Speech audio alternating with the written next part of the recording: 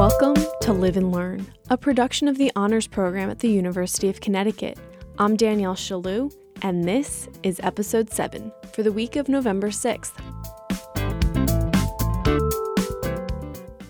On Tuesday, November 7th at 5 p.m. in Laurel Hall 201, Dr. Erin Cox from Counseling and Mental Health Services will discuss strategies and tips to manage stress levels, perfectionism, and demanding schedules. We heard from Dr. Cox in Episode 3, so check that out for a teaser.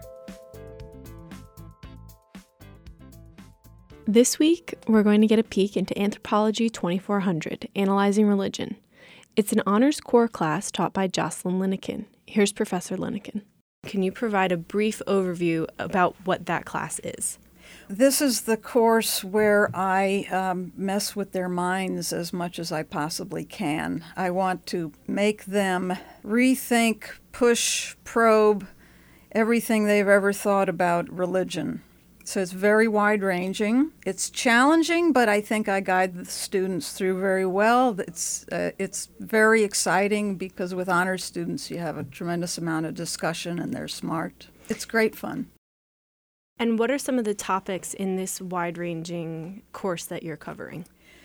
I start out with what is religion, and I ask if religion has to be theistic. Do there have to be deities? Do there have to be supernatural beings? And so we start out with various definitions of religion and rather quickly move into different famous scholarly approaches to and rejections of religion.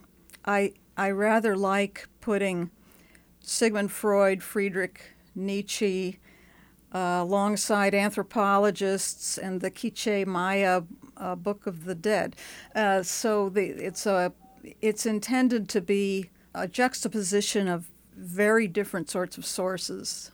But having Freud and Marx and Nietzsche and the Christian mystic Gregory of Nyssa and Pseudo-Dionysius the Areopagite, just go home and tell them you're reading that. They're going to know the tuition is worth it. What's the importance of this course? My pitch for this class initially was that there are few institutions that are more implicated in today's crises, conflicts, politics, one hardly needs to say. Religion is implicated in so many arenas of life globally, from one end of the earth to the other, that the wide-ranging nature of this course, I hope, makes them better world citizens, better informed, better able to understand conflicts that seem overtly religious, but actually there are always underlying claims that could be ethnic or national or based on territory.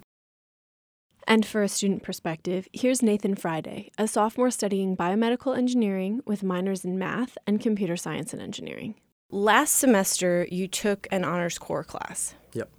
What course did you take? The course I took was Anthro 2400, it's Analyzing Religion, and it was really, I really liked the course just in general because it felt very different than a lot of the other courses I'd been taking up till that point.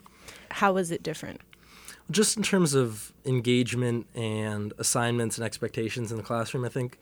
So, we had a lot of expected readings that we were supposed to do so that we could come to class prepared to talk about whatever concept she wanted to bring up. And she really focused on bringing up a wide range of examples for each concept that we talked about, despite the fact that it was kind of a point of the class that it's very difficult to make broad assumptions about any particular belief system. There's an interesting element to that, in that we could talk about things in a general sense, but we also had this caveat that nothing applies to everything universally. At the end of the semester, when you looked back at the class and you said, and in my ANT 2400 class, this is what I learned.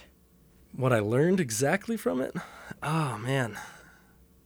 I would say that I learned a appreciation for the anthropological method more than anything else. Understanding the role of a ethnography, that kind of thing, where somebody goes into the field and does work with these people who are completely different from them in some senses, and really comes away with a different understanding and can spread that to other people and help expand our view of the world. How did this class square with your very science-heavy major coursework? It was refreshing, honestly. Previous semester, I'd taken a presidential election class as one of my univs, and I like to break from the science sometimes, because I do like politics, religion. I like those topics. I like talking to people about that. And I like the interaction that you can get in those kinds of classes. Why I'm taking a modern drama class this semester, is I like that interaction that you can get that doesn't happen as much in the science-heavy courses. How will you apply the things you learned in these classes that are nothing like your major to your major? I don't know that I feel like I have to apply it to my major. I feel like it makes me a more well-rounded person just in general, and I think that benefits me. Here's another sophomore student, Nandin Tumu, who's studying computer science and also took Anthropology 2400 last semester. Is there value in that interdisciplinary nature? I think there's enormous value in it. Personally, I think that no matter how much of the sciences or how much of your field you know, everything boils down to people. At the end of the day, you're going to be working with people. The products you make are going to serve people. And your end users are always going to be people. You're going to work with people to create everything you create. Understanding religion, something so critical to how people carry on their daily lives, is, I think, important to understand.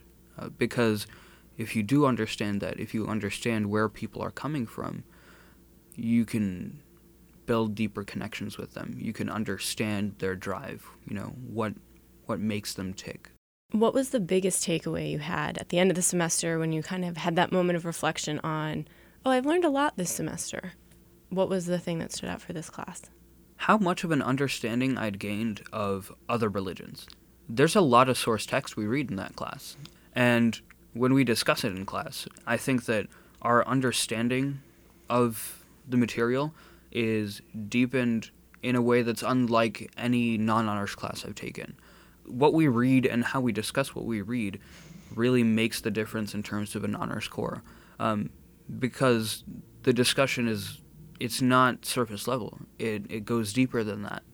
The thoughts that your classmates bring to the table are, sometimes ones that you've never thought of before. And Professor Linneken's method of kind of teaching the class, I think, really furthers students' understanding of religion as a whole.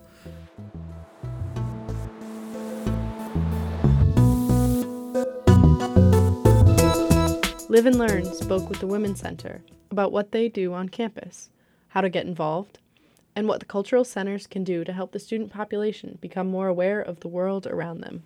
My name's Steph Goebel. I'm the Outreach Committee Chair for the Women's Center here at UConn. The Women's Center was created to sort of establish gender equity here at the University of Connecticut. So it came out of campus activism around equality in access to the field house, equality for university professors who were not receiving tenure on the basis of gender, just to continue to make sure that we're educating the student body on what gender equity is and how they can help and pursue that as students here at UConn, and then as they go into the greater world, achieve that in the spheres of influence that they have after the university. It's also to make sure that the university is holding themselves accountable to that equal treatment of everybody regardless of gender. They are able to create programs that address topics of gender-based violence, gender-based issues like pay equity. One thing that we're very focused on is campus safety. So they do things like the slut walk, and then they have the speak out afterward. And, we talk about different issues pertaining to what it's like to be a woman on this campus, what it's like to be a man on this campus as well. So they've got the Men's Project, which focuses on masculinity and the role that plays in young men's lives here at the university and how masculinity influences the way that you think about so many things. It's also focused on making sure that we're not exclusionary in our work, that our work isn't sexist or that it's not classist, and that we're working within that to make sure that we're achieving goals on that sort of multidimensional level, because everything is sort of interconnected. So what is gender equity as a definition? It's being treated in everybody's eyes regardless of gender, especially as a university student or somebody who teaches here, that you're going to be treated on the basis of your work rather than your gender. And the Women in STEM program, what does that involve? That's run by my friend Kavya. She runs it as like a mentorship program. So you're assigned another student who is going to be your mentor in that program. It's for younger students who are in that Women in STEM program. And it's to make sure that these women feel comfortable in the field that they've chosen, that they continue on with it, especially as a woman when you're one of the only women in the classroom. And I think it's to sort of encourage you that, yes, it is hard, but it can be done. And I've done it before, and I'm so passionate about it, and I love it so much now. All right, so what advice would you have for students who are maybe just starting their UConn career?